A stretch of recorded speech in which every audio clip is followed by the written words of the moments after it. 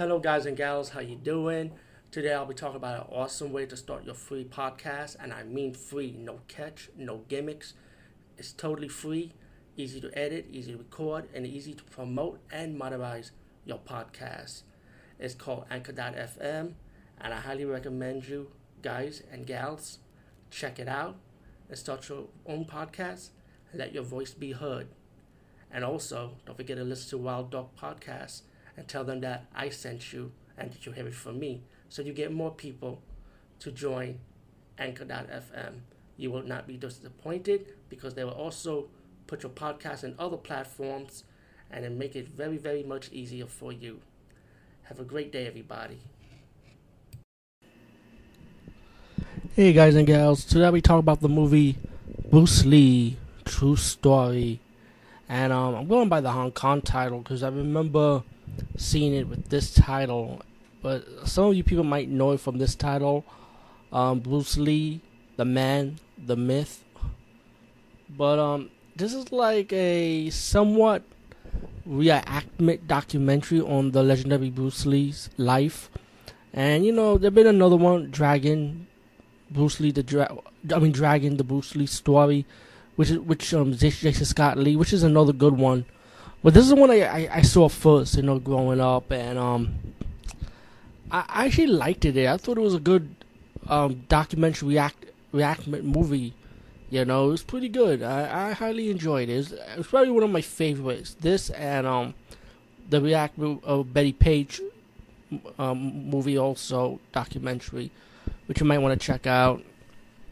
The movie starts at the beginning that you see Bruce Lee died in the bed.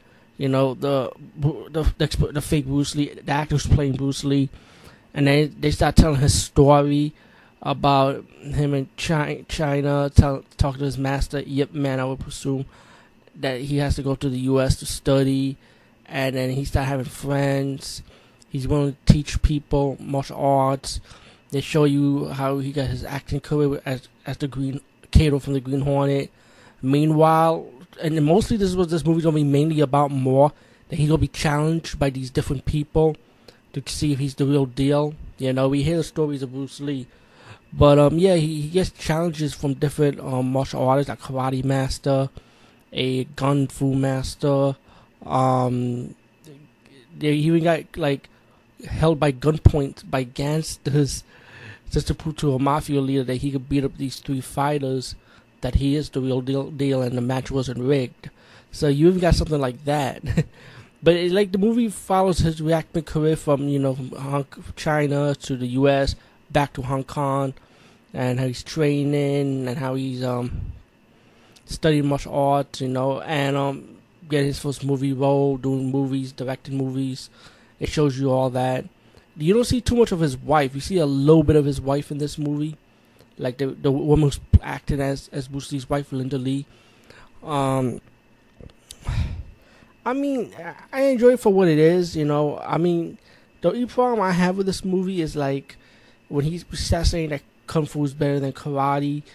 I mean, to me, I take that kind of personal because I believe, to me, all martial arts is good. It just depends on the person who's using it, in my opinion. Or because for example, what if you're a kung fu expert, but you find a karate master, not karate master, you find a karate guy who's a blue belt, and what if the blue belt karate guy beat the kung fu master?